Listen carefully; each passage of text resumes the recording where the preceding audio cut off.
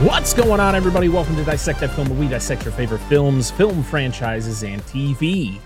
Today is a little bit of a special episode of Fresh Cuts. I'm doing it solo, as you can tell, just me. But today we're also doing something a little bit different than we usually do. I am going to be reviewing two movies on this newest episode. One movie that I saw a while ago and I've been meaning to make an episode of, and I just haven't had the chance. And another one I literally saw as of this recording yesterday that I'm also very excited to talk about. That's why we're doing this. But I asked all of you wonderful people over on Twitter if I should do it this way, where I do it with I review two movies, or do the Black Phone at a later date. You guys wanted me to do both of them, so here I am. I'm doing both of them, and I'm doing it solo today. So what we're going to do is we're going to talk about the Black Phone first. We'll take a little break, and then we'll come back and we're going to talk about Nope. If you're new to the show, Fresh Cuts, what we do is we talk about new release movies, either that are in theaters or that strictly come out on streaming services. We've done a couple movies in the past that have been strictly on Netflix or Hulu or other streaming services. But these two I saw in the theaters, and unfortunately, Dan and Angela weren't able to see it, so that's why they're not on the show. So it's me. Hello. So yeah, we're going to start off with the Black Phone, and then we'll talk about Nope. So what we're going to do is spoiler free in the beginning. I'm going to give you my thoughts spoiler free on what I thought about the movie, and then I will give you a warning, and then I am going to talk about stuff with spoilers, and I'm going to do the same for Nope. So it's going to be a little weird. I'm going to try to do something on YouTube, and I'll try to give you guys some warning, and I'm going to put some timestamps in the description so you guys can go to certain parts of the video, or if you're on podcast services, you can go to certain parts of the recording and not get spoiled or whatever, and you can go to certain points. If you haven't seen the Black Phone but just want to listen to my thoughts on Nope, you'll be able to do all that hopefully with ease. I'm going to try to make it as easy as possible for everybody. So here we go. Let's talk about the Black Phone. So the Black Phone was directed by Scott Derrickson, who is well known for, of course, the first Doctor Strange. It's kind of one of those things that maybe some people don't know that he was the director of that movie. But yes, he did the first Doctor Strange movie. But the movie that I think most people will know him from is a very, very good horror film, Sinister. So this is kind of a return to form from, Sinister. He didn't do Sinister 2. He went on to do Marvel stuff. He did the first Doctor Strange, and he was going to do Doctor Strange in the Multiverse of Madness, but things changed, and he stepped away from the project and decided to do the Black Phone, which is based on a novella or a short story from Joe Hill, son of Stephen King. So you kind of have that sort of feel, but Joe Hill has put on some good stuff that has been turned into some pretty good live action things. Nosferatu, AMC did a couple years ago. Really enjoyed that show. Joe Hill's stuff, top notch, and I think they did a really good job bringing this story to the big screen. So this film stars some newcomers. We got Jason Thams. We have Madeline McGraw, who we're going to talk about into some more detail once we get to the spoilers. She is my MVP of this movie. She was fantastic, but we'll talk a little bit more about her later. Jeremy Davies, who, for me, Jeremy Davies is one of the many characters from Twister.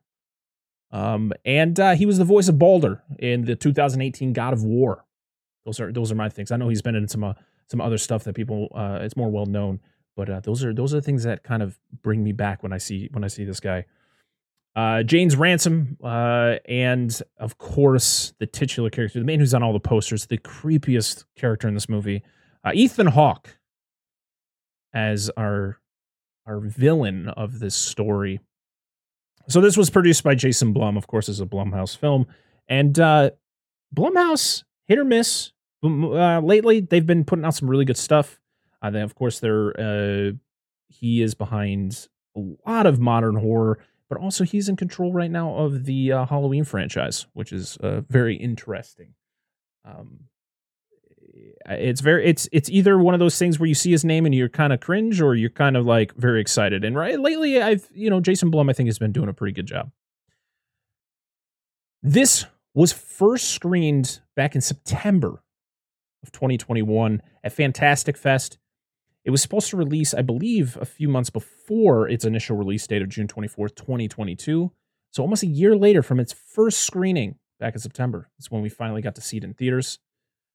It had a budget of about $18 million, and it's grossed $141.2 million. This movie blew, just shattered the box office first, especially for a movie like this. When you see numbers like that, it's insane. That is like Marvel making $1 billion for a movie. $141.2 million. It's insane. Universal. And both the films we're talking about tonight are both from Universal. So, hey, there we go. I guess they're locking it down on the horror right now. And I feel there's a lot of great horror being made right now. A lot of stuff I still haven't seen, and I'm trying to catch up on. It's just so much good horror coming out. People recommending things to me, and podcasts that I listen to that are recommending movies to me. It's wild. I still have so much to watch, but I'm glad I got to see this and Nope in theaters. It's always a great experience. So let's get into some stuff. So what I'm going to do is I'm going to talk about things that I liked and things that I didn't like, or maybe I'll do it in reverse. And then once I run out of things to talk about spoiler free, I'm going to warn all of you that it's going to be spoilers. And then we're going to jump right into the spoilers. So the things I liked about this movie, Ethan Hawke's performance. Actually, to be honest, I feel everybody's performance in this movie was top notch. Ethan Hawke as our villain, the Grabber, every time he was on screen, he always left you uncomfortable. And I think that is what the whole point of this is to make you uncomfortable. It's one of those things where it's a story. I don't want to say typical, because I feel like that's undermining how much I enjoyed this movie and how good I think it is. I'll put it in air quotes just because I don't want to be like, it's a typical, but it's a movie about abduction, it's a serial killer story that, about a guy who kidnaps children and kills them. And there's a black phone involved that when the titular character, our lead child actor, answers the phone, it is spirits of the Grabber's other victims. Now, this was in the trailer, so I'm not really spoiling anything. That is the premise of this movie. I love the whole idea. The supernatural, I like that there was a twist of reality, but there was also that supernatural element to it that really brought a different dimension, where it could just be that typical, like, kid gets kidnapped, kid has to try to escape, which it would have still made a really good movie. We've seen it before. I just like that little twist of the fact that we're getting this character interacting with characters that have gone through the same situation, but unfortunately met a more grisly end. So this movie takes place in the 70s, and I love the aesthetic. I love that it kind of has the way that the film looks. It's got you got your brown, it's more brown and green, and the colors are dulled down, and that's that perfect feel for the situation that everybody's going through in this movie between, parents and siblings, and then of course the victim himself. Like I said, performances, especially when you go into a movie and there's kids in it, it's going to be either you're going to love these kids or you're going to hate them. And it's mostly based on your performance.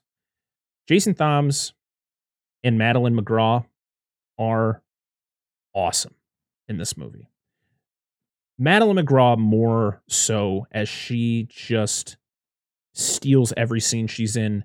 The emotion she portrays in some really, really hard to watch scenes. The way that she is, she brings her religion into it, but also the fact that, like, she's questioning a lot of things. I love everything that this girl put onto the screen, and I can't wait to see her in more stuff. She is so good. Mason Thames, he's so good in this movie as our victim, as the kid that we're watching struggle, going through this situation the whole movie. He really puts a great performance out there, and another actor that I'm very excited to see what he does coming up. That's what's great about these kid actors is like if they're putting a performance like that when at this age, imagine what type of stuff they're going to be doing in the future.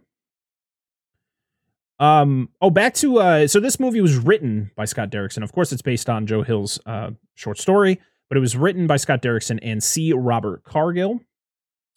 We talked about Scott Derrickson, but C. Robert Cargill, he wrote Sinister 2. He wrote Doctor. So he's pretty much been the right hand man for Scott Derrickson in the writing department. And, so far he's been doing a pretty good job.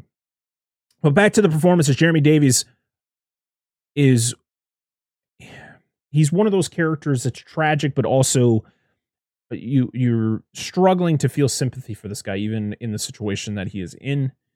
I feel he puts on a very good performance, but also it's kind of like hit or miss. But it's also one of those things. It's like I feel this is exactly how someone in this situation would be, and how they would react. And you get the good one day, and then the next day, it's bad, or you always have to walk around.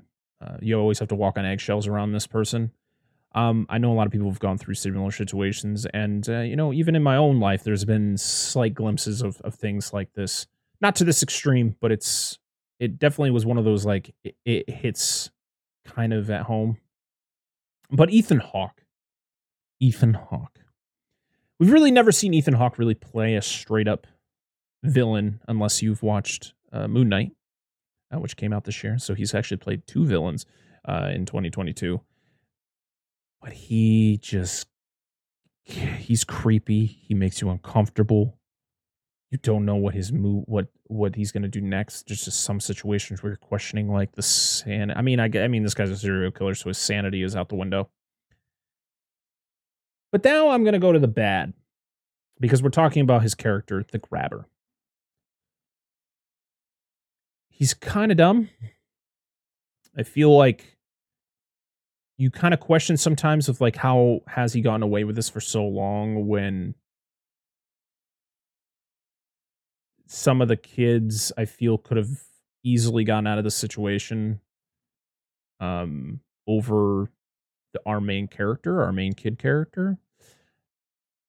And yeah, just a lot of some questionable decisions where you're kind of like, how has he been doing this for so long? And how did his demise, go in the direction that it went into, and you're just kind of like, oh, wow, all right, that's interesting. But Ethan Hawke puts it all out there. He really, it's not scary per se. It's just straight up uncomfortable and straight up just unpredictable. So I guess that is scary in a way. I mean, imagine being, however old these kids are. I think they were like 13, 14, or maybe a little younger. And just being in that situation, anybody, even an adult being in that situation, like it's a terrifying thing. You never know if you're going to live or die. So Ethan Hawke, I think, nailed it with the aesthetic of this character. But when we get into some of the into the spoilers, we'll talk a little bit into detail about some of the kind of weird situations that this character is put into. But overall, I thought this movie was great. I enjoyed the hell out of it. I felt uncomfortable. There were some frights in it. It wasn't a scary movie. It's just a very uncomfortable movie. And the performances are top notch. And I really recommend if it's still in theaters when you listen to this, I would recommend going and check it out. It's a good watch on the big screen. Or you can get it on VOD because it's available there now. So with all of that, we're going to go into the spoilers. So if you haven't seen The Black Phone, make sure to go check it out. Like I said, if it's still in theaters, go check it out. Or if you want to rent it on VOD, You can do it there. Or, even if you wait until it comes out and it's a little bit cheaper to watch, do that. This review will be online forever. But we're going to spoil this movie. I say we. It's just me today. I am going to spoil this movie. So if you haven't seen this movie, please go watch it. Come back. Listen to the spoilers. If you don't care about being spoiled, then stick around because I'm going to spoil it. So this movie is about a serial killer a serial child abductor who pretty much goes around the streets of Denver, Colorado, snagging kids off the streets. He is titled The Grabber. And it's one of those things where you see the posters of the missing children all over the town. It kind of gives you that it feeling. And this story focuses on two siblings, Finney and Gwen, who live with an abusive father and who's played by Jeremy Davies. And this is kind of one of those things where you get some very good performances by both Jeremy Davies and Madeline McGraw. But before we get to that scene that is very, I think is one of those scenes that a lot of people want when they watch this movie. That made them the most uncomfortable. But this movie starts with a baseball game where Finney is a pitcher, and he's a very good pitcher, and he faces one of the best baseball players in the town. And his name is Bruce.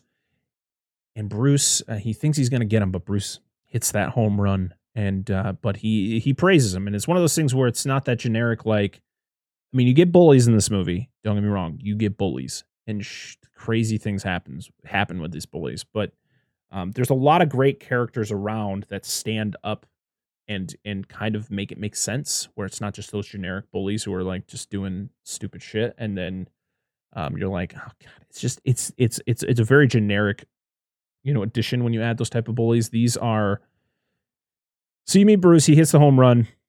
He goes up to Finney and he actually praises him for her. He, tells him he's a really good pitcher.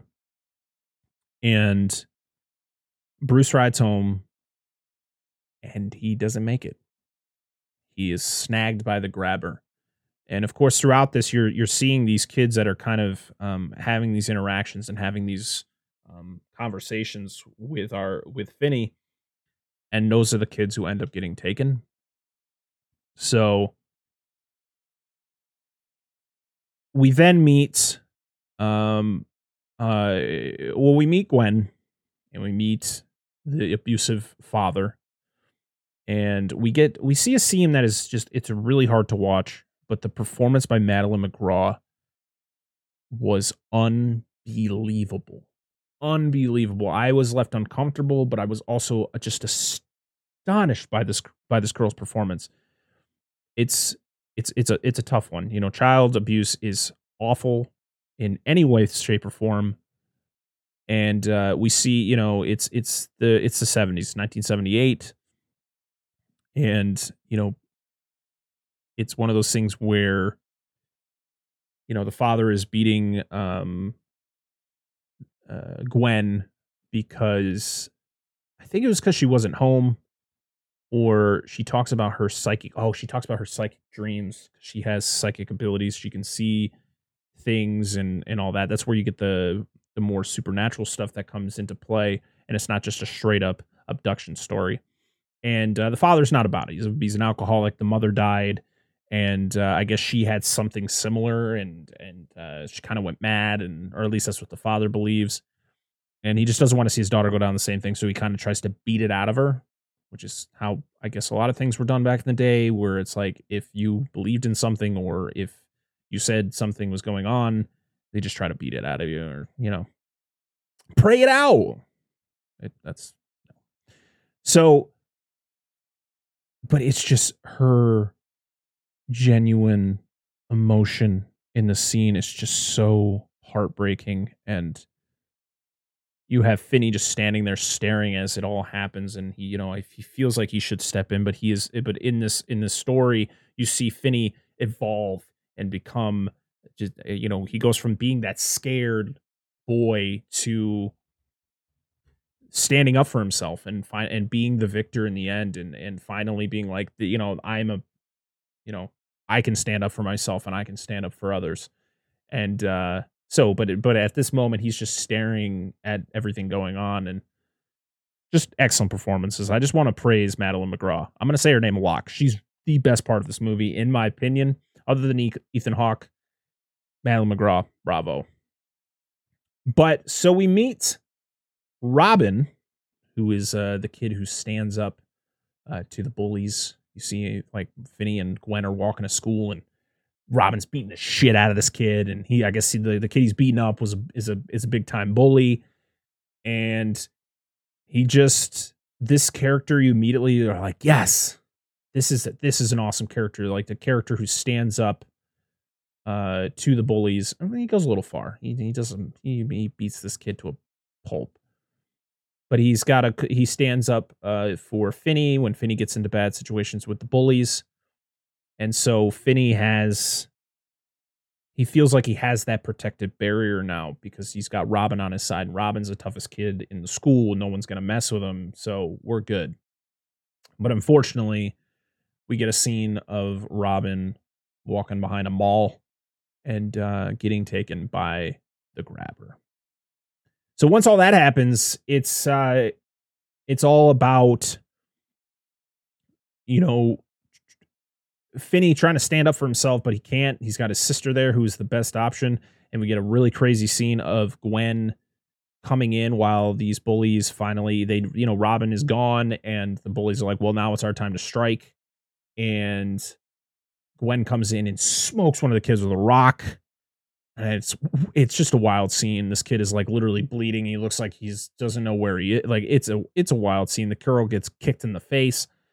It's a wild scene, and it blows my mind just how it all plays out. I love the relationship between Gwen and Finney. I think it's really genuine for a brother and sister of that age. I definitely felt like they were siblings, and that always is a plus for me, is when you see a family dynamic between actors when they're not actually family. And you see, you could believe it. Like, if you weren't, you could feel like if you open your eyes and you're in the same situation, you're in like the real world, that you would believe that these kids are actually brother and sister. So Gwen, every Friday, she goes and hangs out with her friend. She sleeps over. And so Finney walks home alone. Well, this time, it's not so good, because when he walks home, he runs into Ethan Hawke, who dropped his groceries and just needs some help. Now, Finney knows about the black balloons, so every time a kid is taken, black balloons are left at the scene, and Finney notices them a little too late, and the grabber knocks him out and puts him in the back of his van. And when he wakes up, he's locked in a basement. It's terrifying. Imagine being in this situation. It's one of those just terrifying moments. And every time Ethan Hawke's character walks into the room to either just have a civil conversation, to tell him everything's going to be okay, you never believe it, because you just know just the sinister motive behind his eyes and just the things that he could do. And that's why I think Ethan Hawke's so good in this movie. It's just, he brings us such an uncomfortable motive around him.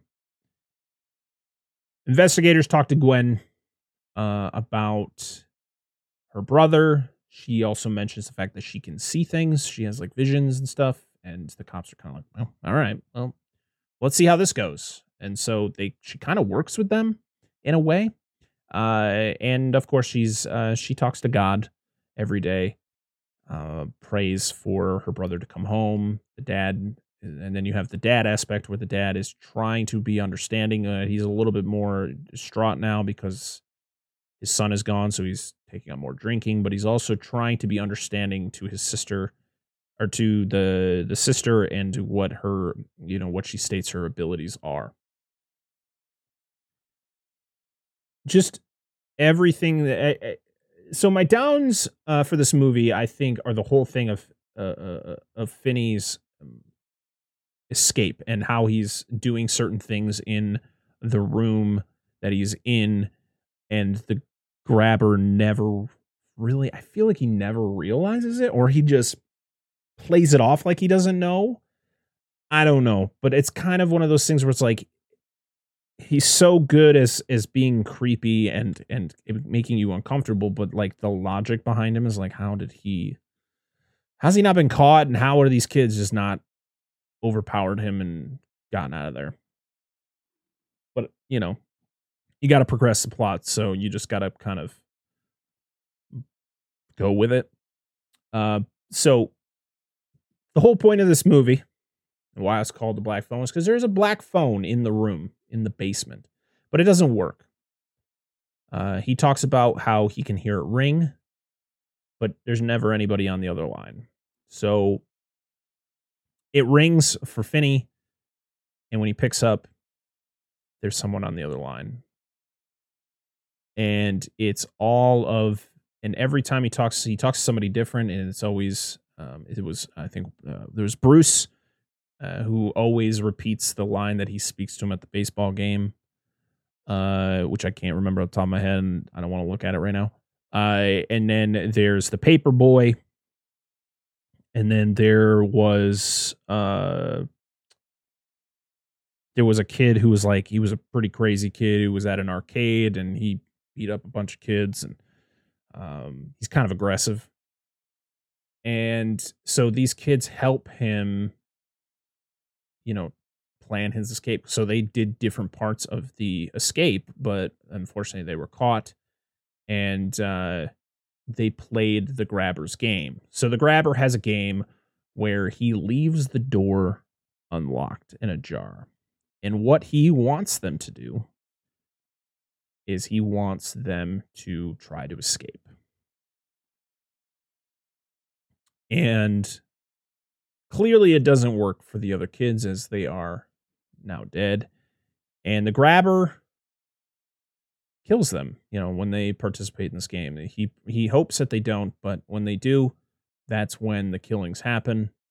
And it's one of those things where they are warning him, now that they've gone through the experience and it didn't work, they go through it with him like, listen, don't play the game. Wait till he's asleep, then try. Like, there's all the aspects of that I thought were pretty cool. You had some weird jump scares. You had, which I didn't mind them. They weren't like just there to be there. It kind of like gave you like that uncomfortable feeling, but it wasn't one of those like you felt scared for Finney. It was more just like this. It's just sad that all these kids had to go through some really bad experiences. And of course, Robin is one of the victims as well. And it's a tough thing for Finney, because Finney had such a good relationship with Robin that it was really tough when he finds out about him. But they all help him escape. And you have some really cool scenes with Gwen as she's trying to pray and nothing is working. Nothing is going her way. She thinks she finds the house, but she doesn't. And it's such a great scene where she goes down to pray and she's like, you gotta be fucking kidding me, God. What the fuck are you doing? Like, what am I supposed to do here? And it's one of the things where she tests her faith. She tests her faith and she questions it, and she just really wants to get her brother home, and she's going to try whatever she can to make sure that it happens. You get some very, very slim images that feel very much like It. She wears an outfit that's very similar to the boy who dies in the beginning of It, Georgie. You get some jump scares there as well. But overall in the movie, it's just he finally escapes. He tricks the grabber and ends up killing him. The grabber has a brother who you see too, who I thought was he was an okay character. James Ransone. He was in It chapter 2. He was also in Sinister and Sinister 2, so he's worked with Derrickson before. And he plays the brother who is kind of a nut. He's a cokehead who's very obsessed with trying to find these children, and he thinks he knows exactly where they are. And in reality, they're underneath him. They are kept underneath him in the house that he stays at. And when he discovers him, his own brother takes him out. But in the end, the grabber is defeated with all of the Home Alone tricks. You know, he got a hole in the floor. He's trying to escape through a refrigerator, trying to get off the window. Like, there's a lot of just things that are kind of built up to that final showdown at the end where Finney stands up for himself and becomes, you know, with Robin's help and all of the other spirits, he overcomes his fear of not standing up for himself, and he does. And he eliminates the grabber. Gwen figures out that where the house is, the cops go there. They notice that it's such a crazy ending, because it's one of those things like, holy shit. It's one of those decisions where you're kind of questioning it, like, why would you do things in such close proximity? And it just shows, like, the grabber isn't he's not the smartest person. I mean, clearly he's gotten away with killing a lot of kids and doing what he's doing, but overall, he was so close to being caught so many times, but he just was able to escape narrowly so many times. But where he buries the children is in a house right across the street from where he keeps them. So it's like, it's not even, when you realize it's right across the street, because they go into the house where the bodies are buried, and there's the empty grave where Finney's supposed to be. They're like, holy shit. And then Finney, of course, he kills the grabber. He escapes. He comes out the front door of the other house. Gwen notices him, and then you get that whole thing. And then that's when the cops storm there. It's a wild ride. This movie really just keeps you on the edge of your seat. You really feel for these kids, and you root for them the whole time to get this guy, and that's a huge praise for Ethan Hawke and the great performance he put into this character. It's wild. It's wild. The only thing that like I said before, the father, it's so hard to, like, you feel for him. You know, his kid is kidnapped. He doesn't know if he's alive or dead. And the whole thing is, do you feel for this guy because of the way he treats his children? I do like the interaction between the kids and their father at the end, where it was kind of like, you know, he's asking for forgiveness, and they're kind of, you never get a clear answer from them of like, yeah, we forgive you, Father. You know, it's more of just like, they kind of, you know, he grabs their hands, and then it kind of moves on from there. And at the end, it's just, you know, Finney gets to school, and he's now the cool kid. You know, he's the one who escaped the grabber. You know, he survived, so you don't fuck with that. And then he gets to sit next to his crush in his science class, and that's cool. It's the girl that he was kind of panning over the whole movie, and she seemed a little concerned. You know, she seemed concerned when he was missing, and I thought, you know, that was a nice little touch for the end. Overall, I had a blast with this movie. I thought it was the performances really. You know, the story is not it's not a very intricate movie. You know, I like the fact that it is a child abduction movie with some supernatural stuff going on.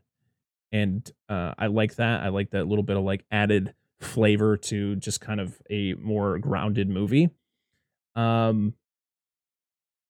Yeah, the performances, that's what really drew me in. These kids were fantastic.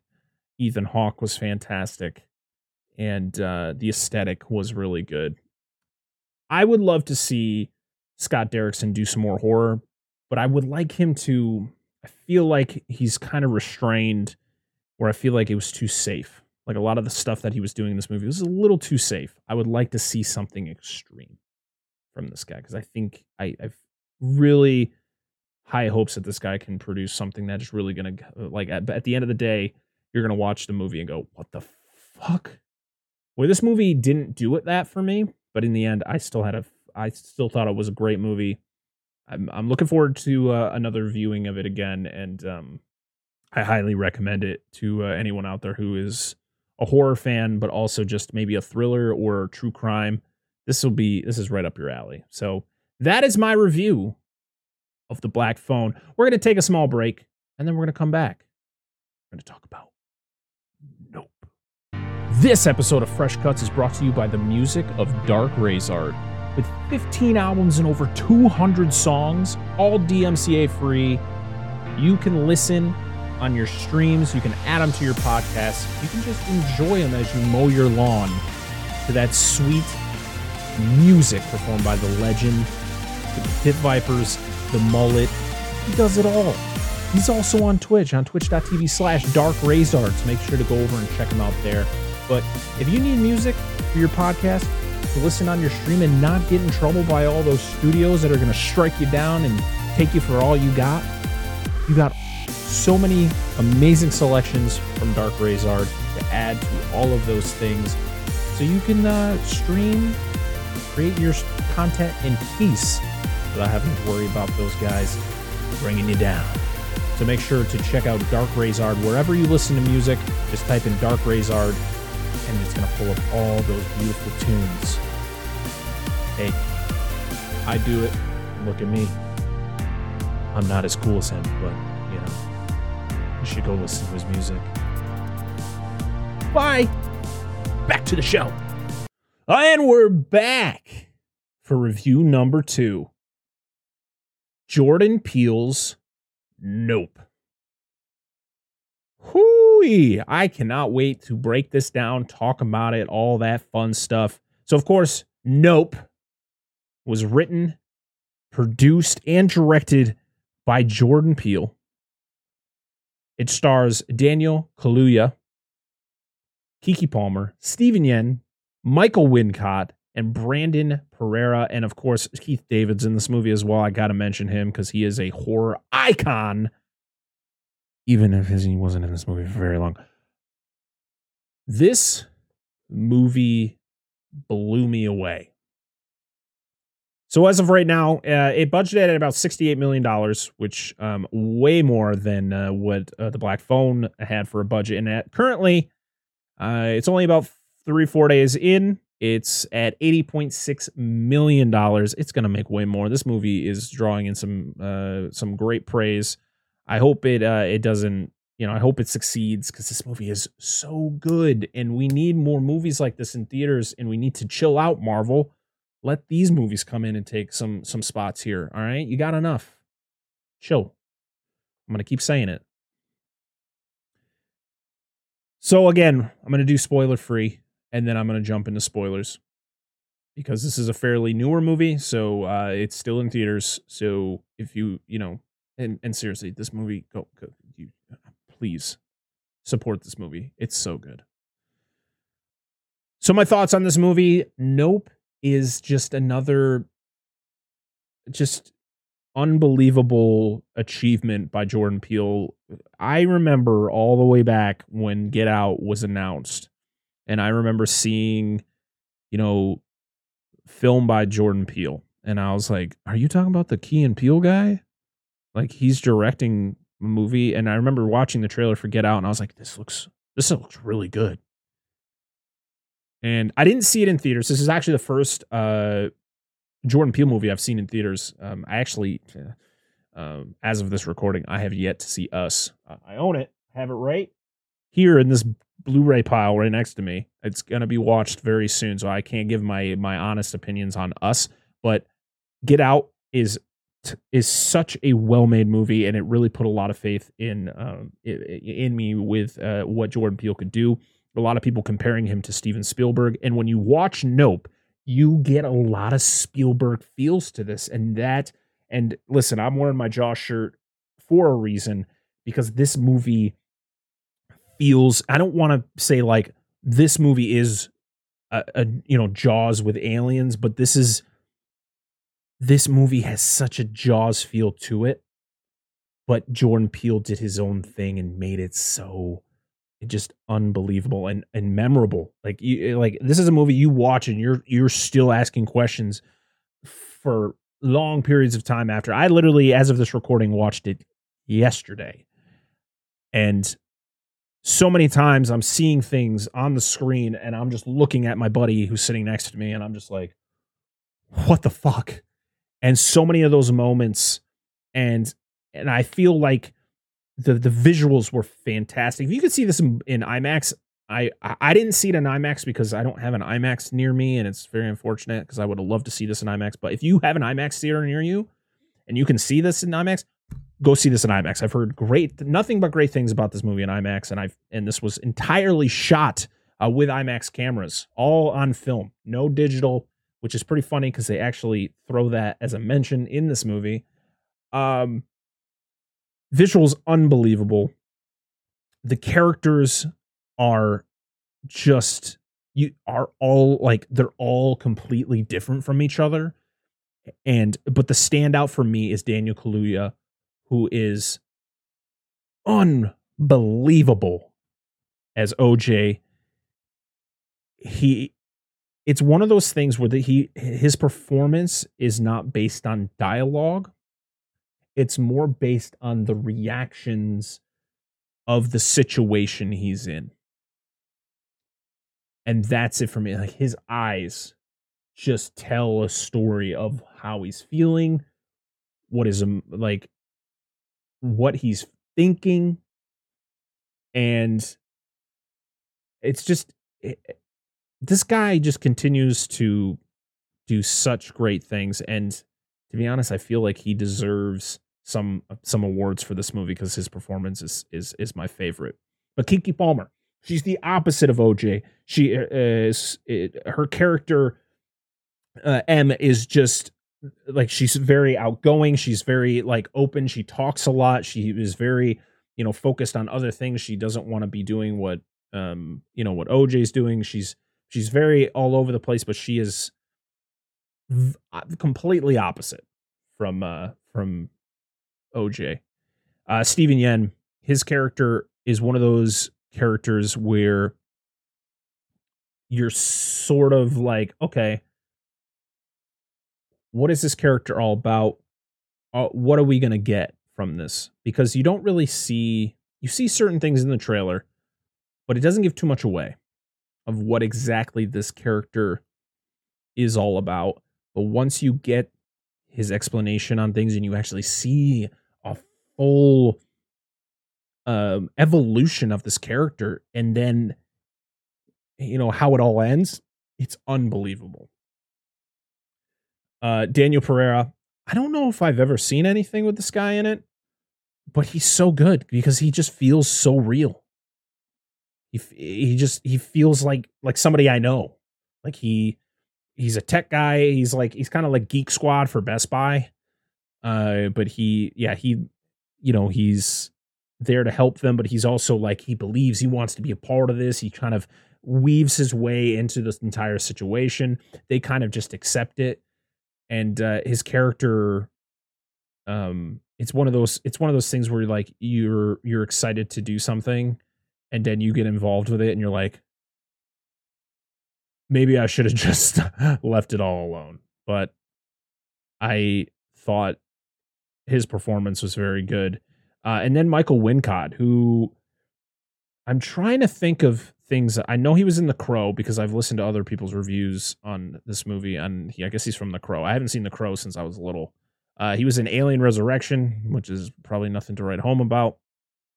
But his character really, when you first meet him, he's just kind of like that douchebag, and just douchebag who works in the movie business.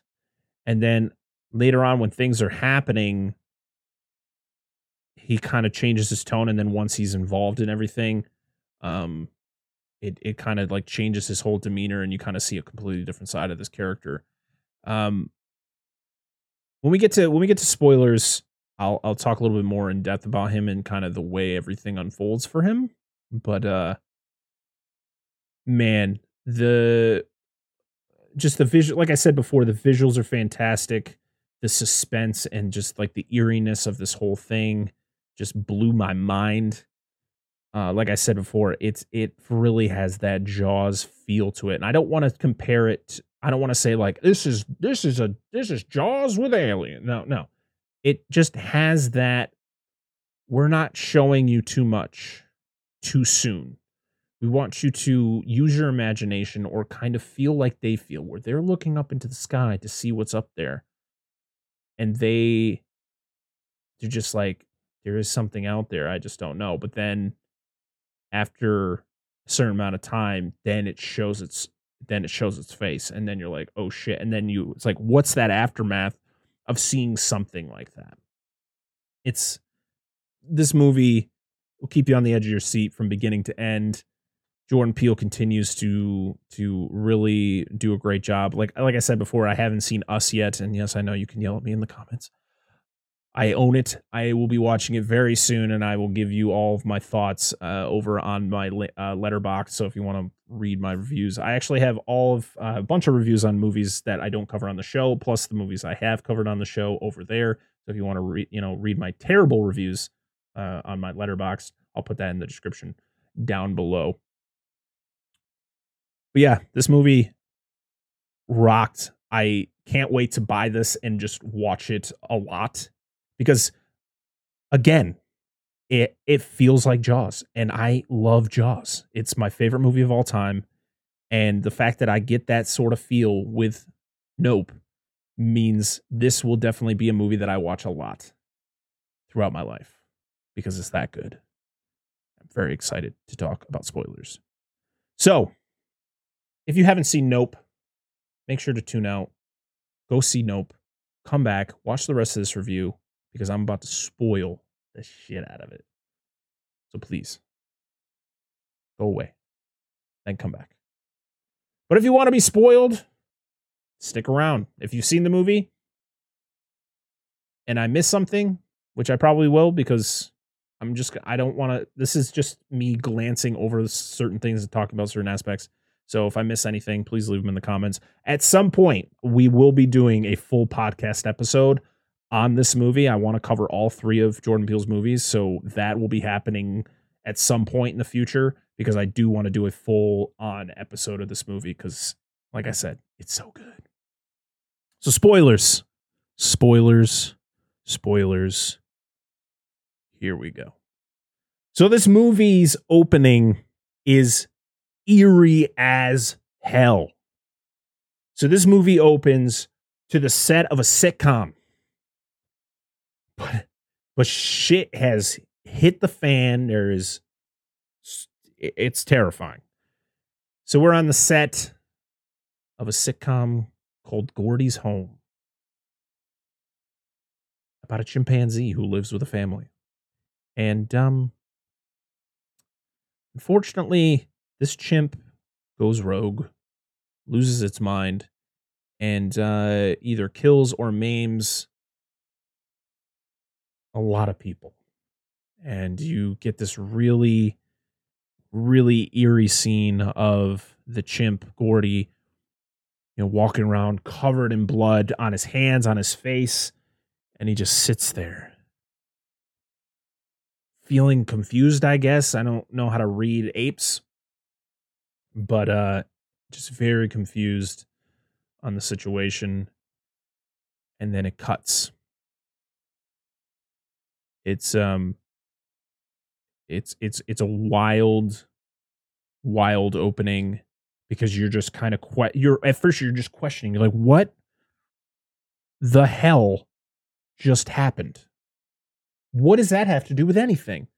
And even after I saw the movie, this was one of my things where I was like, I feel like that ape thing with the show didn't need to be in this movie. I feel like it didn't need to be in here. But to be honest, it brought that suspense and that kind of eeriness. Just thinking about it now as I'm talking about it, it's like, I feel it was a good call to put something like that in there, because this will also evolve into as we see this, a different character in the future.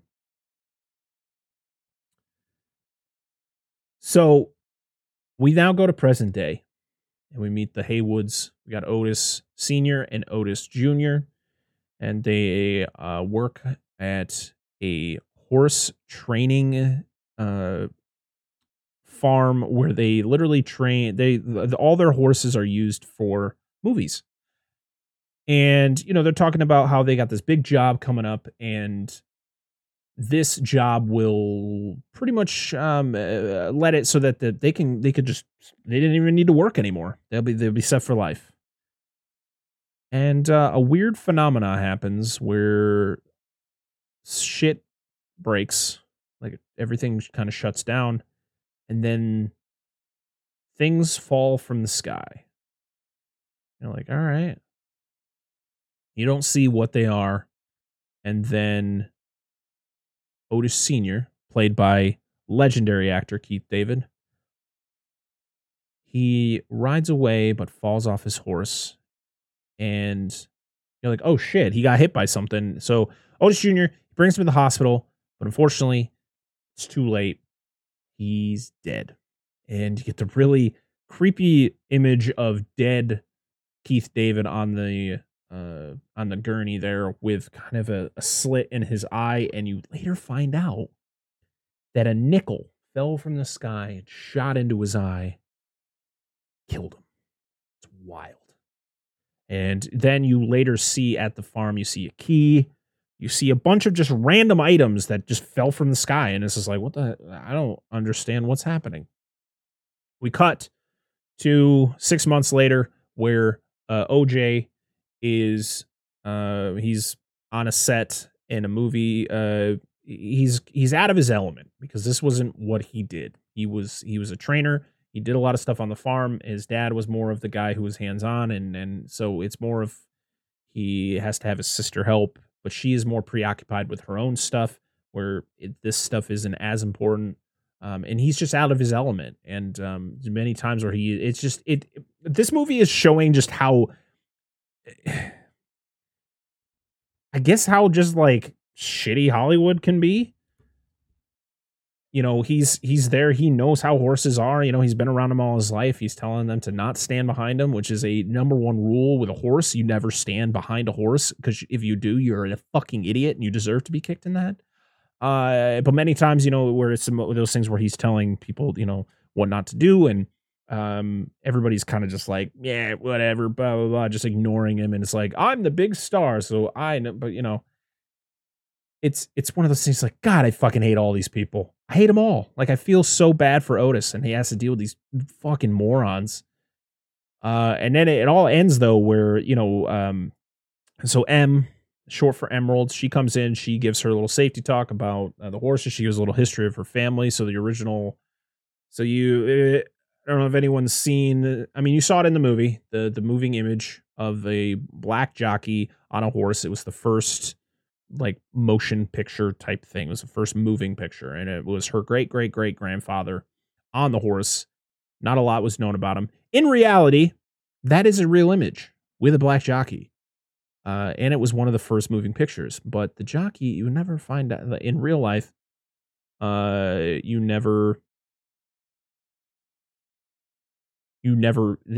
one knows who that jockey is in reality. But in this movie, it's their great great great grandfather. And since then, they've been providing horses to Hollywood and blah, blah, blah. And she gives a whole safety talk about things. Unfortunately, it all ends with some stupid idiot getting kicked, almost getting kicked by the horse. And in the end, the set, they kind of, I guess they fire him, or they just say, oh, no, we're just going to use visual effects. And, Otis has to kind of figure something else out for money, and ends up selling a lot of the horses because he can't make ends meet. He's got to keep the farm going, and, he'll make good money. So he ends up selling some of the horses to a amusement park / ranch that is run by Steven Yeun's character, and it's called Jupiter's Claim. And you find out that He was the young boy from Gordy's Home. He was in that show. He was also in a Western.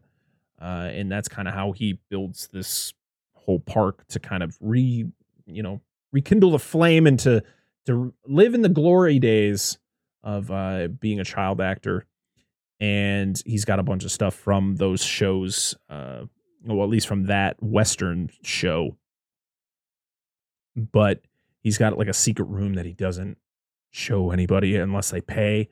And it's all from Gordy's Home. There's the shirt and just a lot of stuff. And then he tells a really creepy story about the whole thing. And then I guess he even talks about how SNL parodied it. And I was like, that makes sense. I feel like that's something they do. Oh, and back to the scene though, where they're on the set. Well, this is where we meet the cinematographer Antlers Holst, which is like, this man's name is Antlers. Okay. All right.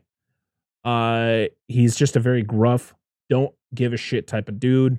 He's the cinematographer, but he's very old school. And he's watching a lot of very old, I feel like he's editing film from like 1960 fucking 5, where it's all animal stuff. And I was, the whole time, every time they would show him, I was just like, what is going on? But it also shows like he's the cinematographer, the fake cinematographer in this movie. The real cinematographer for this movie was Hoyt van Hoytema, who has done a lot of Christopher Nolan movies, especially most recently. He did Interstellar, Dunkirk, and latest would be Tenet. He did Let the Right One In. He did Spectre and Ad Astra. So he's done a lot of great films over his career, but he, I feel like it was, it's funny because they show him, he's very old school with this filming, and they shot this entire film on film. So that's really cool. I really like that whole kind of evolution. So this movie's broken down in like chapters. It's an interesting concept where everything is based on a horse, and weird things start to happen. So one of the horses ends up escaping. It runs away, and OJ has to go out there and he's got to figure it all out. And that's when we get the glimpse of the saucer, or at least what we think to be the saucer. And the shot of this thing is unreal. So it's silent, but instead of it just kind of like going back and forth, and this is where you kind of get when you get to the twist at the end, it feels like at that moment you kind of feel like it's not what you think it is, because it feels like it's stalking, like it's not moving like a ship, like, oh, it's moving like a predator trying to stalk its prey. And I love some of the reactions from OJ, like the horse, like he's talking to one of the horses, the horse kind of gets spooked because the horses kind of can sense when it's around, and it jumps over the fence and just runs away, and it's just like, where's it going? And he just kind of turns and just goes. It's not like an immediate, like, I gotta go get him, but he goes and he tries to find it, never does. And that's when we see the next time where it's kind of more like daylight, and one of the horses gets yoinked by this thing. It's picked up kind of like in a dust storm, which is a really cool visual. Instead of being like a beam, it's like a dust storm, and it like picks it up. And the sound design for this movie is unfreaking believable. The sound of this the ship or the saucer, whatever the heck you want to consider it at this time when you don't know what the hell is going on. It chills you to your core when you're hearing, because as it sucks things into it, you can hear the screaming of what it has consumed. So it takes a horse, and you just hear this really, really uncomfortable scream from the horse as this thing is flying away. And it's just like, holy shit, I can't believe what I just saw. It's one of those things where he tells her M about it, the fact that he saw a UFO. She's kind of like, okay, well, let's react to this. Let's do something about this. Let's not just, go. We're going to make sure we get the evidence, and we're going to bank off of this. And so they go and get some equipment, and that's when they meet the Fry's Electronics employee, Angel Torres, who helps to set up the surveillance. I love how he's just kind of like that typical just retail guy's like, hey, you want some help with that? And they're like, no, it's fine. He's like, okay. Well, it's kind of hard. I feel like you're probably not going to be able to do it. And they're like, whatever, dude. So he comes out and does it. That's when he gets really invested into everything that's going on, because they kind of say what they're doing, and he really wants to be involved, but they're kind of like, nah. But he ends up getting involved anyways, which then probably something he probably been like, I probably should go. I probably shouldn't have been a part of this. This is terrifying. We get a flashback again to that same scene that we saw in the opening and the set of Gordy's home, but it's more graphic, and it shows the scene. It was an episode of the show where it was Gordy's birthday, and they had balloons. The sister in the show brought Gordy balloons, and the whole reason he snaps is because one of the balloons pops, and it sets him off, and he attacks everybody, kills a lot of people, but also maims some people. And it's just one of those things where you see him beating on someone, and I think it was the sister, and then of course, like, you see some dead bodies or some people slumped over in the audience, or like on the set. And then like the dad from the show comes down the stairs, and he tries to run away, and he gets attacked and beaten by the chimp. And then you get that same scene that you see in the beginning where he sits at the edge of the couch. He's covered in blood. Scariest CG freaking ape I've ever seen in my life. And I've seen some really good Planet of the Apes movies, but this one just kind of hits you to your core. He's covered in blood in his mouth and his hands. And he notices Jupe, who is underneath the table. He's terrified. He's just hoping he doesn't see him. And he sees him, and he walks over, and you're like, oh man, this is going to be pretty traumatic. And you get the eerie scene of Gordy putting his hand underneath to give him a fist bump, because he actually taught him the explosive fist bump. The fist bump, you do that. I guess he taught him it. It was like the first one done on television, and so he goes for it. And right as they're about to do it, Gordy gets shot.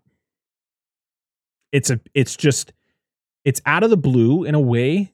Like when you watch it, you're just like, holy shit, that was insane. Like, what was that for? But but as I think about it and I listen to other people talk about it, and I want to thank the podcast individually, because I've listened to a couple podcasts over the course of the day before recording this. The guys over at Epic Film Guys and Brain Stew, their episode on Nope was fantastic. You should go listen to that. I'm going to link that down in the description. And also, So Wizard podcast also covered this movie. Their thoughts on the movie really made me think about certain things even more than when I walked out of the theater yesterday, because there were certain things where I was just like, you know what, this scene kind of didn't need to be in this movie. But now that I think about it, I'm just like, I feel it's good for the growth and to see the evolution of this character, because you're seeing him, I feel this whole thing was the fact that, like, Gordy reacted. He killed all these people. He did what he did, but he still had that trust in Jupe, and I think Jupe just had that like whole thing. It was like, as long as I show respect to something that's dangerous, I can be protected. And unfortunately, it doesn't end so well for him later on. So they set up their surveillance, and this is when you get, I think this was so that the flashback scene happens a little later than what I'm talking about right now, but I just wanted to mention that because it's going to lead into something crazy. So we get a really eerie scene where OJ's talking to his sister, and then he goes into the barn because he hears some rustling. And this is when you get a scene where I literally was like, oh, I felt so uncomfortable. I was like, this is where we're going with this? Because I feel like I was watching Signs, but it was scarier than that. So he's like looking around, and then he sees something moving, and it's a head, it's a face, it's looking at him. It's like the gray face. So it looks like a gray man, like the typical look for an alien, but it's just like it's moving its head in weird ways, and it's crawling weird, and you're just like, I'm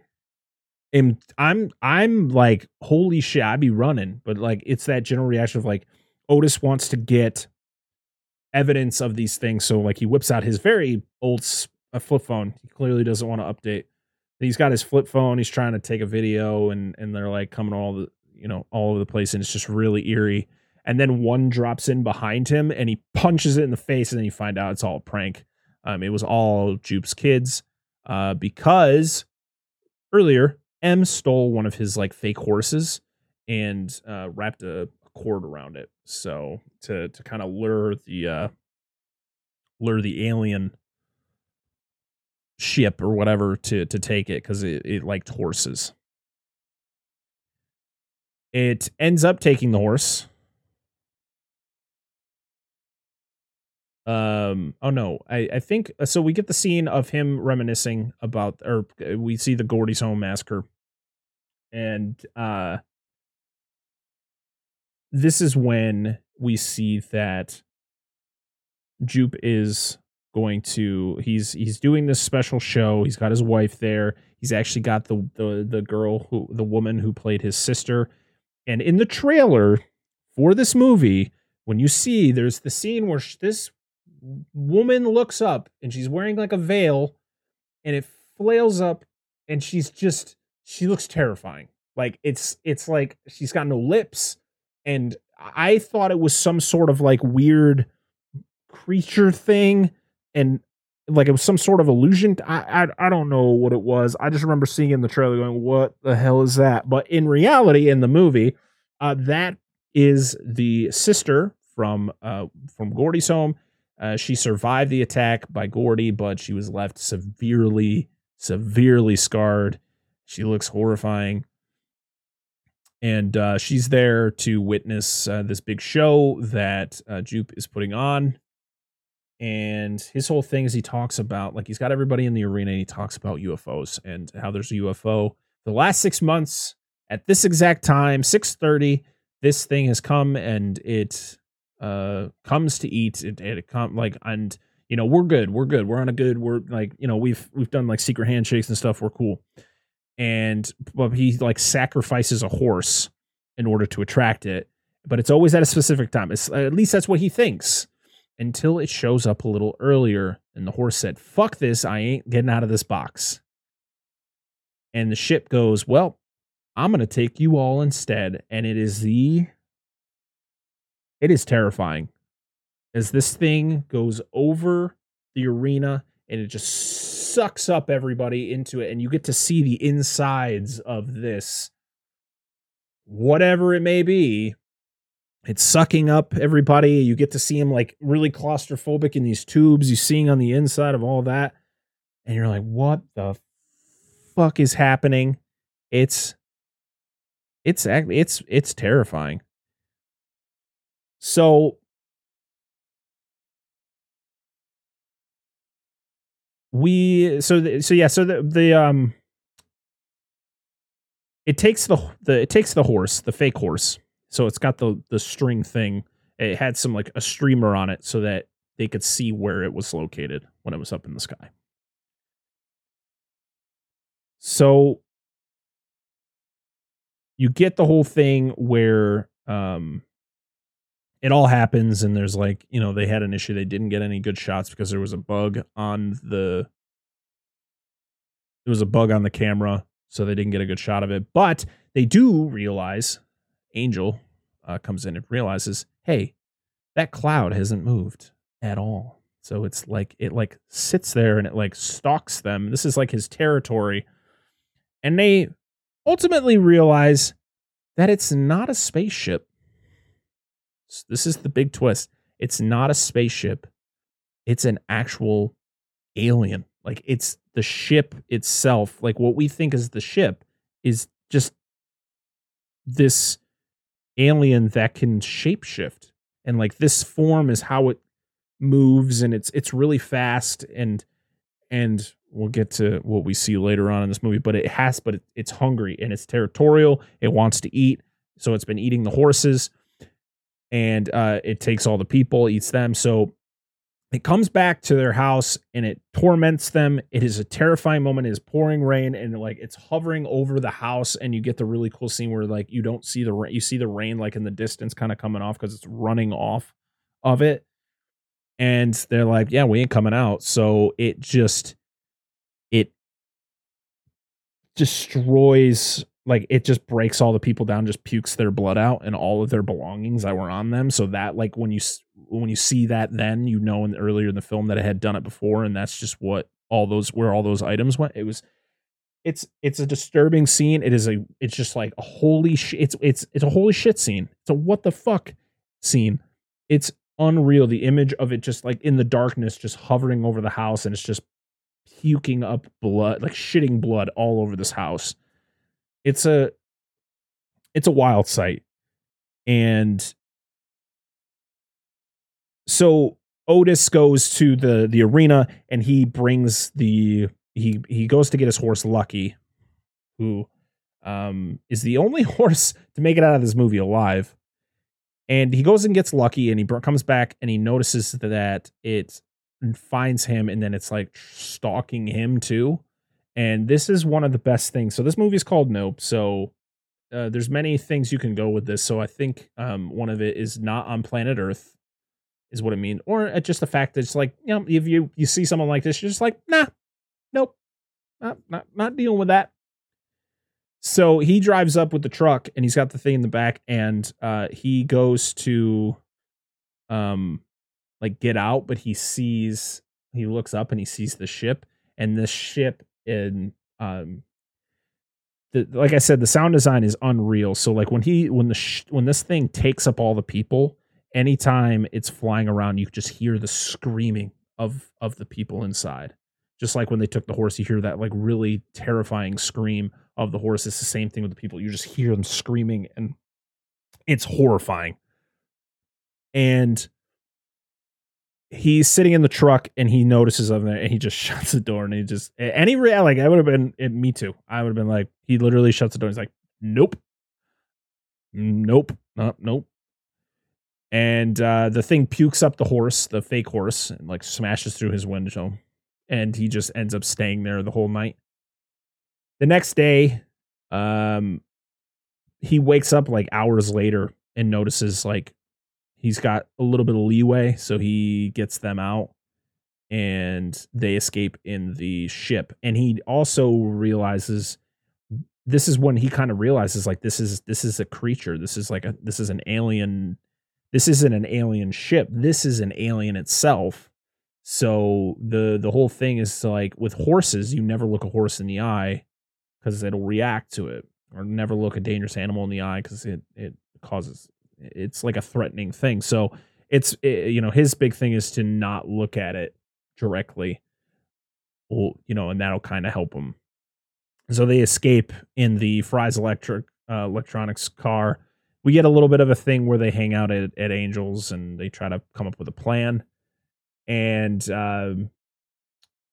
that's when Antlers comes back into play. So he was called earlier in the movie about helping out. He was kind of like, fuck you, I got better things to do, as he's watching like videos from like 1968, fucking jaguars getting eaten by anacondas. I don't know. It was a weird thing, but he's very old school. And he's kind of just like in a don't give a fuck type of mood. And he finally, once he hears the story about Jupiter's claim, that's when he's just like, all right, I will come, take a look here. So they name it. It's called Jean Jacket. That's what the creature is called. And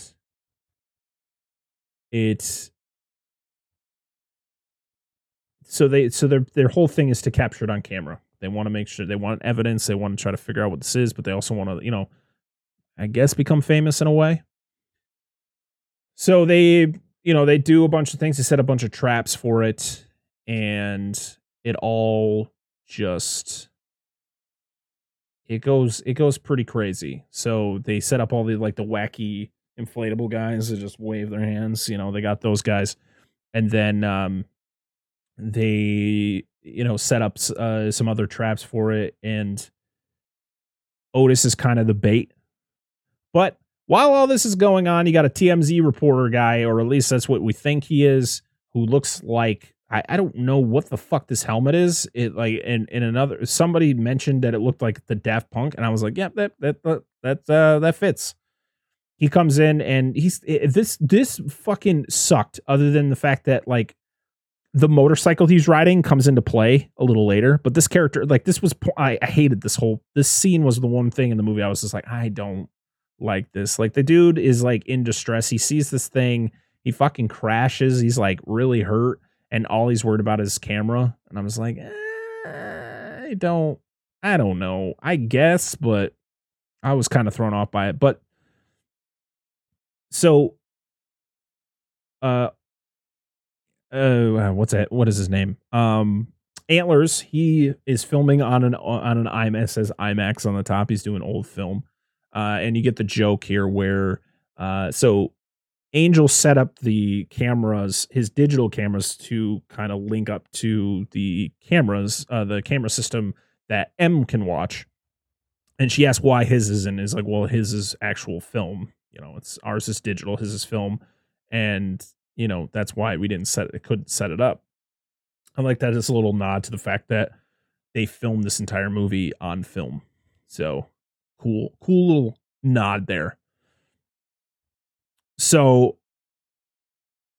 another thing that really was kind of like, it was the fact that like Antlers needed that golden shot, and he ends up just getting eaten by the alien. And I was just like, oh, okay, well, that was kind of pointless. And so the TMZ guy gets eaten, which is fine because he sucked. And that's when like everything just goes haywire. So you think like Angel's about to die, but he ends up like, smart, being smart about it. Like he almost gets sucked up, but he's got like barbed wire attached to him. You got OJ, who was part of the Scorpion King film. Like he was part of the crew for the Scorpion King back in 2001, which I thought was awesome. And he puts on his awesome Scorpion King crew sweatshirt, and it's so funny. And Danny Kaluuya is so good. He's just so like, he's just determined. He's got his plan. He's trying to distract it and figure it out to get that shot, but unfortunately they have to go to a different plan. So M decides she is going to get to the bike, because she mentions earlier about how she's good at running bikes, and she's going to ride to Jupiter's claim. And you see earlier in the movie, there's a well that you put a coin in, and it's actually like, it's supposed to be it takes a picture of you like looking down into the well. So her plan is to go to that and constantly just take pictures of it until it gets that perfect shot, but she has to lure the thing there. So she rides off on the bike. The thing, not to mention, this thing transforms into a giant vagina in the sky. It literally looks like a vagina. All right. And it like pulsates and stuff. And it's weird. I was just like, what is happening right now? So it chases after her. She does a really cool bike. Like she rides the bike and then she does a really cool stop, which I guess is from an anime called Akira. I've never seen it, but it's highly regarded and I'm going to have to watch it now because that was cool. But she does the really cool bike stop. And then she lets go. There's a big and giant inflatable man that she releases into the air, which distracts the alien attacks, and it ultimately becomes its downfall. And you get the very suspenseful thing where every time it takes a picture, it doesn't see it. And then it eats the inflatable thing and it explodes inside, which then ultimately, I guess, kills the alien. She gets the shot. And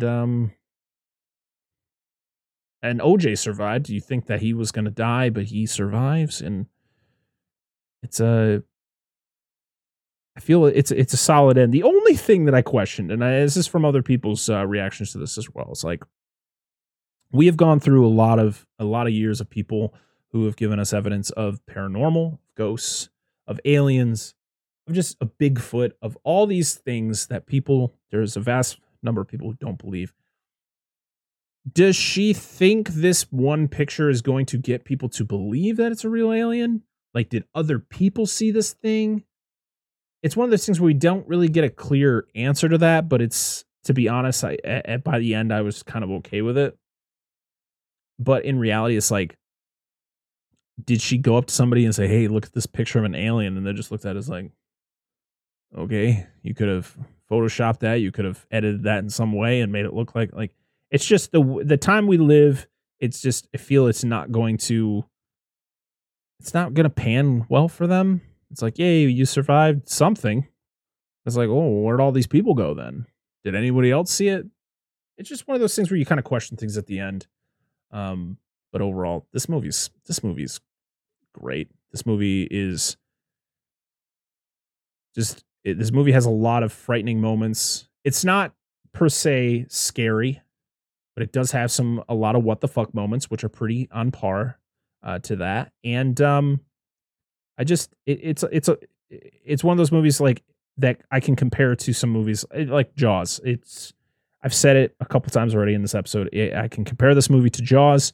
I think it has got some touches of Close Encounters. It's got some, you can connect it to like Jurassic Park in a way.